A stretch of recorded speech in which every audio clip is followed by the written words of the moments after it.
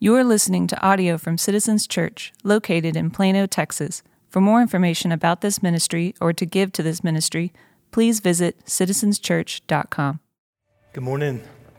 If you have your Bibles, turn me to Colossians chapter 2 and find verse 8. This morning, we're going to be walking through the passage that Taryn just read for us. As you're turning there, I'll introduce myself. My name is Jamin Roller. I'm one of the lead pastors here at Citizens Church. If you are visiting with us, we're so glad that you're here, and don't take lightly that you chose to worship with us this morning. And I do want you to know that we have a shorter time together this morning in terms of our services go, because immediately after our service, we have a member meeting. And so let me offer a bit of an explanation. At Citizens Church, we believe in membership. Membership here, church membership. Membership here is not the in crowd. Like if you're an attender, not a member, it doesn't mean that you're a second-class citizen or anything like that. It simply means that when we read our Bibles, that what we believe to see about the Bible is that in the New Testament, every single Christian is connected to a local body of believers. That it is the fact that there are so many that are Christian, that believe Jesus is Savior, that are not actively participating in a local body of faith, is historically just an anomaly for us as Christians. And so we believe that when you read the New Testament, there is belonging to local communities of faith with expectations of love and how to live and how to serve one another. And so in a world that is highly committed to things of low importance, what we believe to be true about you, Christian, is one of the most important things about you is your belonging to a local church. Now, as a pastor, that might be self-indulgent for me to say, but that's not from me, that's from God's Word. And so we would encourage all of you who attend here to pursue membership, not because it's some sort of in-crowd or anything like that, but because it allows us to be faithful together to be committed to what God's called us to be committed to. And so we want to be faithful to carve out space for our members to gather together. All of that to say, 4 to 5 times a year, we have shortened services in the morning so that we can meet with our members at the end of each service, which means I only have about 23 minutes left to preach this passage. Thank you for not saying amen to that, at least out loud. Verse 8, see to it that no one takes you captive by philosophy and empty deceit, according to human tradition, according to the elemental spirits of the world, and not according to Christ. Last week we began from this book, Colossians, a conversation around identity, answering the question of who am I? And really saying that that is not the most important question in life, but it is the most directive question in life. It is the question that guides life, meaning I do out of who I believe I am, or I do and I construct my life out of who I either think that I am or who I want to be perceived at or who I want to be. And so what Paul did last week, starting in chapter 2, verse 6, is he begins to make a turn to say, as you received Christ Jesus as your Lord, walk in him, rooted in him, built up in him, abounding in thanksgiving. And what he's saying is if you're going to make it in this world faithfully as a Christian, you need to know who you are. Namely, you need to know who you are in Christ. And so starting here in verse 8, he starts to have the conversation in one of two ways, what you see. And if you are like me, we live in a world that is full of gray, and so I love clean categories. I love black and white. And what he gives us here is really two ways to live. He says you can be taken captive by human tradition and by the elemental spirits of the world. We'll come back to it in a few weeks. By human tradition, what he means is all belief systems, all religions, all ideologies that are going to define the human problem in a way that salvation can be achieved through human power. I will say about my life, or I will say about humanity, that what is wrong with us is less than what God says is wrong with us, and then believe about humanity, or at least about me, that I have the power to fix what's wrong. And what he says is that kind of thinking actually leads to slavery. We will pick that back up in a few weeks. We can't dive into that just yet because Paul's going to interrupt that thought. He said there's a way to live based on human tradition, and then there's a way to live according to Christ. There's a way to live. That word according to means depending on. There's a way to get your life from Jesus. And so in verse 8, if I can use a sports metaphor, in verse 8, he kind of starts to play defense. And then in verse 9, he immediately switches to offense. And where he was refuting these lies about who you are, he launches into truth after truth about who you are in Christ. And so for the Christian, the question of who am I, what is true about me, is defined by God and founded on who you are in Jesus. What we said last week is you are who God in Christ says you are. So I want to return to the picture that we showed last week. It's just this image that shows us how God is going to construct your identity. If you read through the Bible, not just the letter of Colossians, but anywhere you encounter this idea in the Bible, it's always going to begin with who you are in Christ. So the very foundational layer of who you are, Christian, is who you are in Jesus, your union with Jesus. On top of that, and growing out of that, is your character, patience and love and humility and gentleness, taking, the way he'll say it in chapter 3, putting off evil and putting on righteousness. And that becomes who you actually are in your character. Out of the character, your roles and your relationships and your vocation and your unique wiring and your personality. But where we'll go this morning is if that bottom layer, if your in Christness is what is most foundationally true to who you are, it's important to know what that means.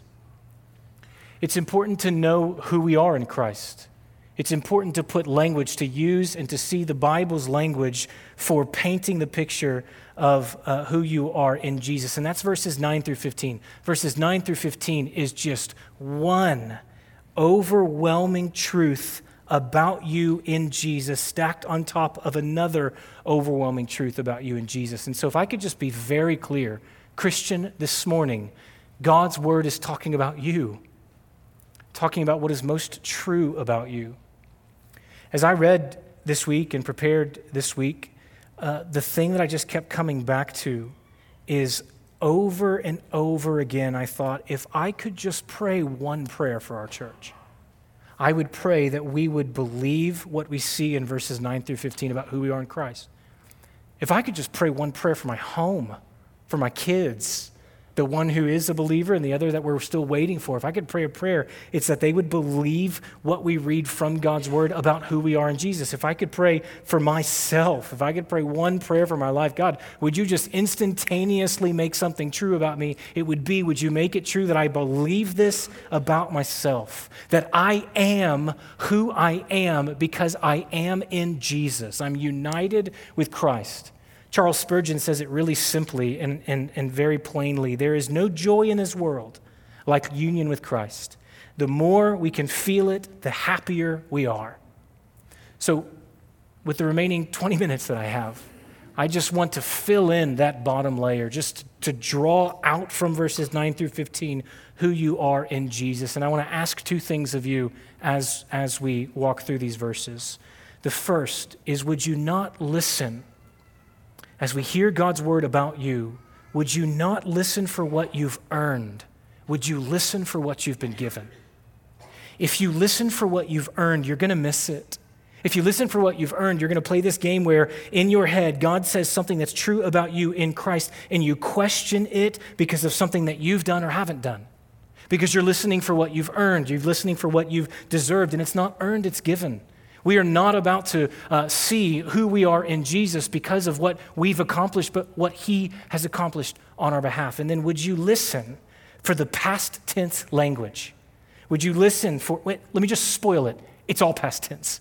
All of it is. It's have been, were, having been, raised, forgiven. And because it's all past tense, what I want us to know is that what we are reading is what's already true about you.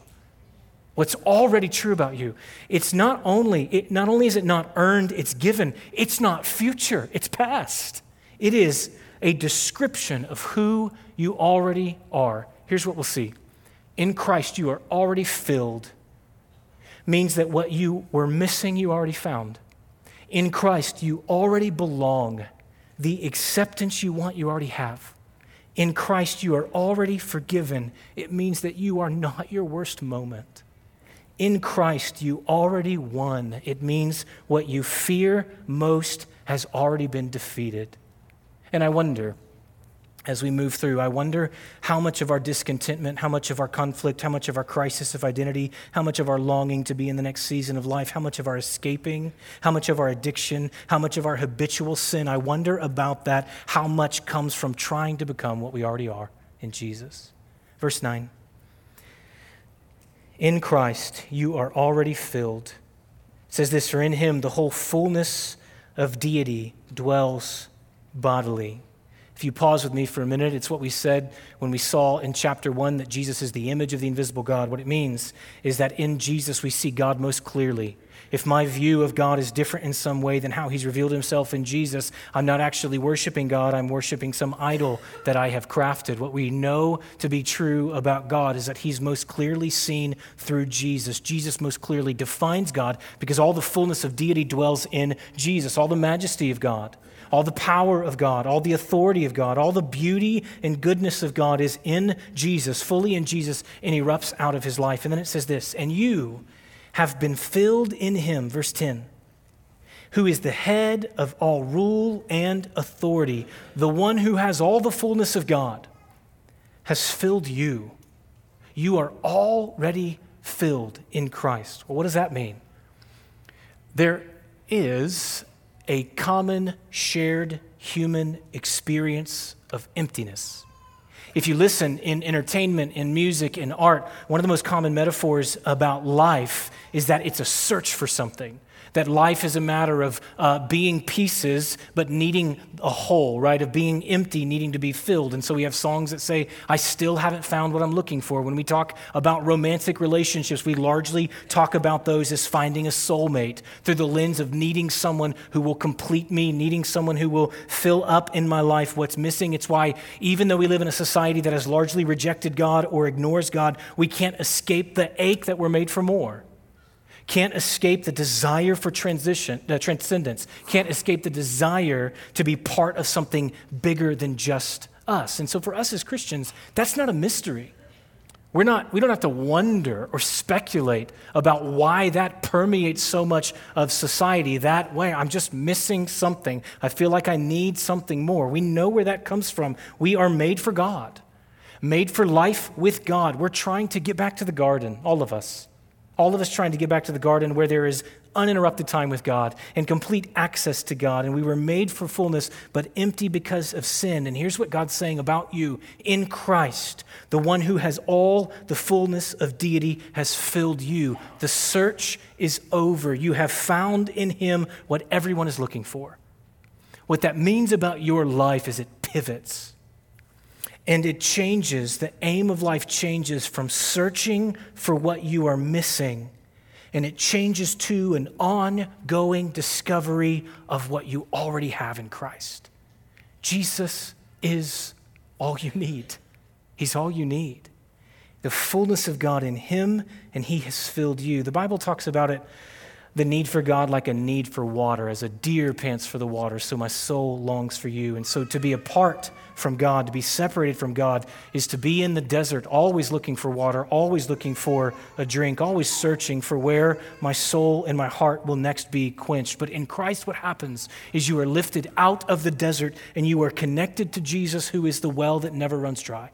All the fullness of God in him. And here's what it doesn't mean, because I'm not naive and I always want to be honest. It doesn't mean that for everyone, the moment you become a believer, that sense of emptiness just goes away. Some of you feel it right now. That search, right? That distance, right? Not everyone just always walks in this fullness. It doesn't mean it's not a struggle. But friends, if we could just believe this, what it does mean is that when we experience the emptiness, we don't then go looking for what we've already found. Don't leave the well to go back to the desert. And what this looks like, and those of you who are more seasoned saints than I am know this better than I do, but the longer we walk faithfully with him, the more of this that we discover. The way that our fullness is experienced by us is time with God, days, months, years with God. I could make the point by asking a question. How many have been a Christian for 5 years or more? And how many of you who've been a Christian for 5 years or more know God more intimately now than you did when you became a believer? How many know more of God's mercy now than you did when you became a believer? How know more of God's kindness and closeness? If I'm just offering you the past 12 months of my life have been a lot of things.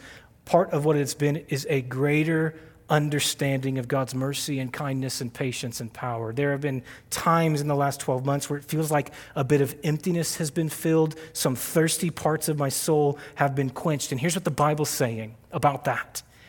All of it in Christ. All of that mercy, all of that love, all of that intimacy was yours the moment you believed.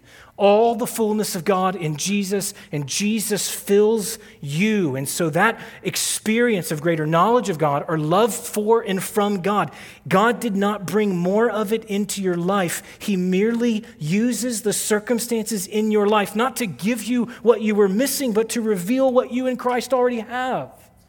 To reveal what's yours. It's what we said about suffering a few weeks ago. Suffering is going to be used by God to reveal to us how close Jesus already is, how intimate he already is to us, how near he is to us. You are already filled. Stay by the well. The aim of life, the journey now changes not from searching for what's missing, but discovering what we in Christ already have. And I wonder, friends, how much of our discontentment in relational conflict, in crisis of identity, in habitual sin, longing to be in the next season of life, how much of our addiction, I wonder how much of that is the consequence of calling empty what God has already filled. Verse 11 and 12. In him also you were circumcised with a circumcision made without hands, by putting off the body of the flesh by the circumcision of Christ. That verse is self-explanatory, so we'll skip it. I'm kidding. Give me a second. Having been buried with him in baptism, in which you were also raised with him through faith in the powerful working of God who raised him from the dead. In Christ, not only are you already filled, in Christ you already belong. There's more here than we have time to unpack, but for the people of God in the Old Testament, the sign that you belong to God and the sign that you belong to God's people was circumcision. God initiates relationship with his people. God extends grace to them. God rescues them out of slavery in Egypt, makes them his people, his special possession. And the sign that they were part of this covenant of grace, the sign that they were accepted by this God who extends grace, was reflected on their body. In Jesus, physical circumcision has been replaced with a cutting of the heart. A spiritual circumcision, that to believe in the death and resurrection of Jesus, like we said last week, to say that Christ Jesus is my Lord, is to be united with him. And there is a belonging to God that is signified by the fact that our hearts are consecrated to him. He does that work by grace internally, and we are fully accepted with God. And so he talks about baptism then in the next verse. And what does that mean? Well, now the physical sign of that spiritual reality is baptism. The symbol that we now belong to God in Christ is that we are buried with him in baptism, raised to walk in newness of life. Next Sunday is just one of my favorite things we do. Next Sunday is Celebration Sunday at Citizens Church. It means that we will celebrate God's movement among our people here. And one of the ways we do that is through baptism. And so we'll have men and women and boys and girls who will stand and tell what God's done for them. In fact, Adam Hawkins told me this week that we have so many baptisms next Sunday. He said, man, we have so many baptisms, you probably just won't even have time to preach. And he was really excited when he shared that. And I said, hey, wait, real quick. Are you excited that we have so many baptisms, or are you excited that I won't have time to preach? And he just smiled and said, praise God. I was like, okay. Here's what you'll see next Sunday when you come. You will see men and women and boys and girls who will go into the water buried with him, means his death counts as my death. He died in my place. You will see men and women, boys and girls come out of the water, raised to life, saying about Jesus, his resurrected life is my life. It's a sign that now I belong to God in Christ and I belong to his people. If I've been buried, if I share in Jesus' death, if he took my death, if I'm raised to walk in newness of life, what it means is in Christ, I'm as accepted by God as Jesus is by God. I belong as much to the people of God as Jesus belongs to the people of God. And every single story will have something different. Every single story will have a diverse background. Every single story will have in common, I didn't do this for myself. It was initiated by God. It's grace. It is through the grace of God that I'm accepted by God, I belong to God, and belong to his people. And so important, because when we think about acceptance, especially in a room like this, we will often think that when it comes to being accepted by God, there are differing levels. Some are just more accepted by him than others, because acceptance comes to us is only understood by way of comparison. So there are those that I am better than, or those that I serve more than, or those that I am worse than, and those that I have done more evil things than they have. And it's just the wrong categories if it's grace. It is not about better than or worse than. It's about belonging to God in Christ and belonging to one another. And if that belonging is initiated by God through grace, and then we are brought in by grace, we are kept in by grace, you belong to God, Christian. Accepted by God. Can I tell you, you belong here with us. We're your people.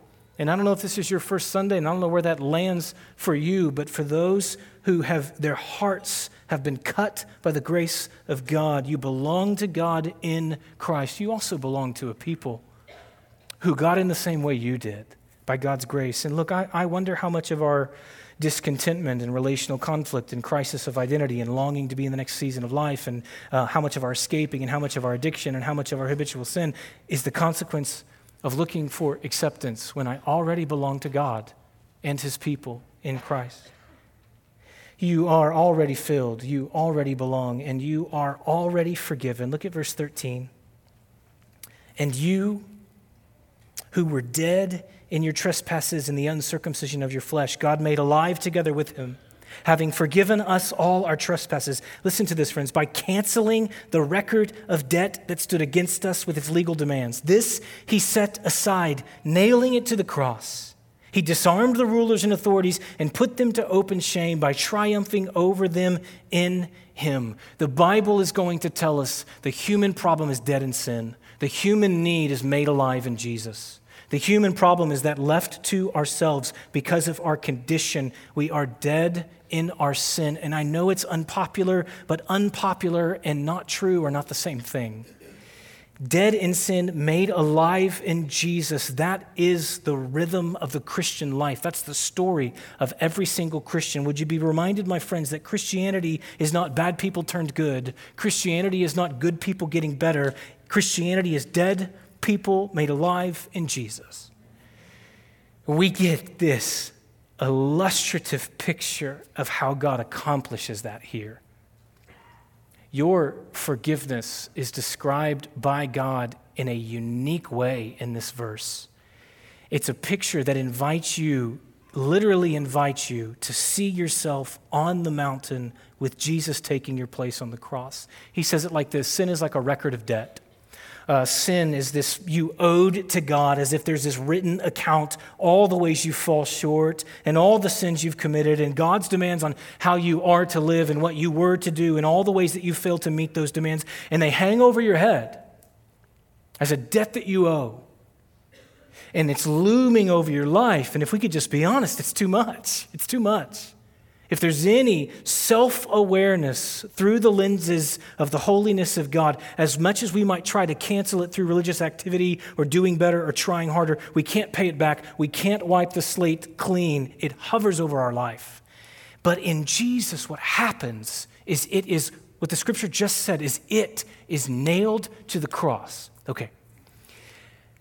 Before Jesus was crucified with the way that Rome did crucifixion, something else was nailed to his cross before he was nailed to his cross. There's a little board that would have been nailed to the cross. Written above his head, if you remember the story, was King of the Jews. It was the charge against him. And how Rome did it is the charge against the one being killed, the charge against the one being crucified would be written on a small board and would be nailed to the cross, and it would hang over the head of the one who was being crucified. So if Rome crucified someone who started a rebellion, they would take a board, they would write traitor on that board, they would nail that to a post, and then that is what would meet the person coming to be crucified. Before the guilty party was nailed to the cross, what they were guilty of was nailed to the cross on display for all to see. And so Paul draws on that image here. And he says that something else is written over the head of Jesus. That in the physical realm, Rome is killing Jesus for claiming to be the king of the Jews. But in the spiritual realm, in the realm of forgiveness, in the realm of rescue, in the realm of salvation, Jesus is giving his life. And what's written above his head is all of your sin. What's written above his head is the debt that you owe. What hangs is a debt, the lifetime of failure to meet God's demands. That's nailed to the cross, and Jesus is charged as guilty of all that you've done so that you can be forgiven. God is inviting you and inviting me, Christian, to see ourselves on the mountain. Imagine being at the place of the cross, and the sky is full of darkness. And just feet away from you, someone's preparing the cross, and they're writing the charge on the board. And you look over, and you just get a glimpse of what's written, and it's all your sin. You get a glimpse of what they write on that, and it's everything that you've ever done, the debt you owe, the way that you failed to meet God's demands, and that is taken with all your sin written on it, and that's nailed to the post. That's nailed to the cross. And in that moment, you know that it's yours. You know that you're guilty. You know you've been exposed. You know that the debt you owe is going to crash down on you. And at any moment, you can be taken and you can be nailed underneath your failure and your sin. And you wait for that judgment to come. But God, rich in mercy, because of the great love with which he loved us, spares you of the nails and spares you of the death, because you look and you see Jesus coming up the mountain. You see Jesus bloodied and beaten, afflicted and full of love, and he puts a gentle hand on your shoulder and he whispers, "I love you," as he passes by, and he lays down his life under your debt so that you can be forgiven of all of it. Christian, you are not your worst moment. Gosh, how many of us believe the opposite of that I'm my greatest mistake, I'm my most egregious sin, I am my worst moment. Christian, your worst moment, your sin is nailed to the cross, written as the charge above Jesus' head so it would not hang over yours for the rest of your life. You are not your sin. Christian, you are not your affair. You're not the lies that you've told.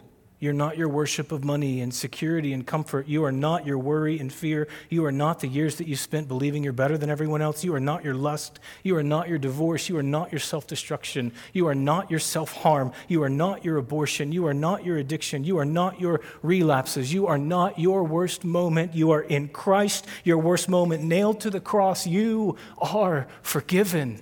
He loves you. He loves you. He loves you. How much of our doubt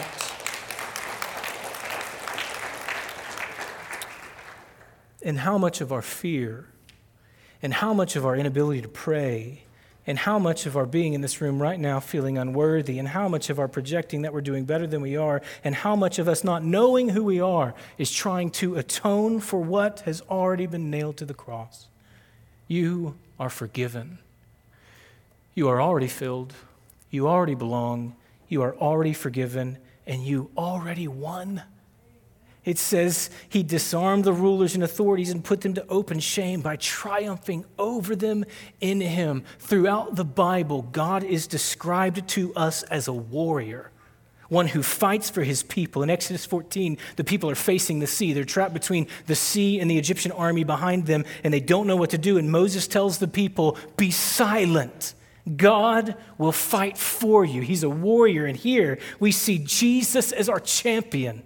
Jesus is our mighty warrior who's nailed to the cross but doesn't stay on the cross. The rulers and the authorities have death as their greatest weapon, but Jesus defeats death, turns it on its head, and overcomes evil. And life is filled with fear.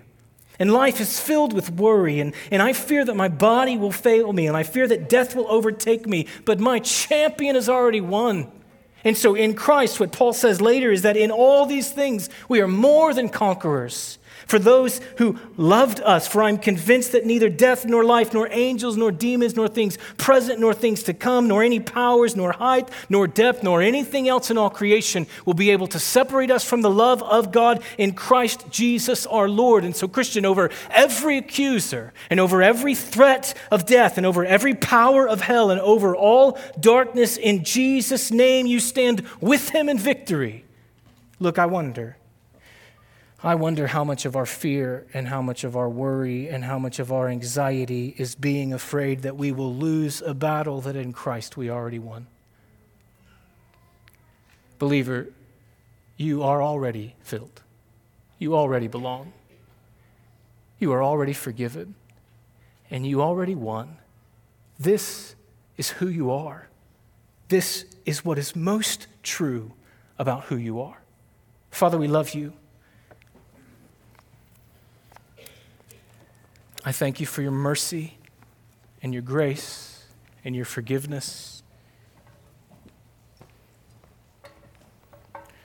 There are times when confronted with how much you love us, there are times when we see all that you've done for us, Lord God, that what feels appropriate is to multiply words to you and to try and say a bunch of things back to you. And yet, as those who have been filled not by what we've done, but by what you've done on our behalf, and as those who belong, not because we earned acceptance, but you gifted it, those who are forgiven, not because we cleaned ourselves up, but you washed us whiter than snow, those who have victory in you, Jesus, not because we had any chance of conquering death, but because you were strong for us. All we have is thank you. Thank you, God. I pray that you would receive our worship this morning, God, as gratitude to you for what you've done for us, as declaring who you are from a place of knowing who you've made us in Christ. We thank you, we worship you, and I pray for the believer in the room, especially for the one who maybe saw themselves for the first time.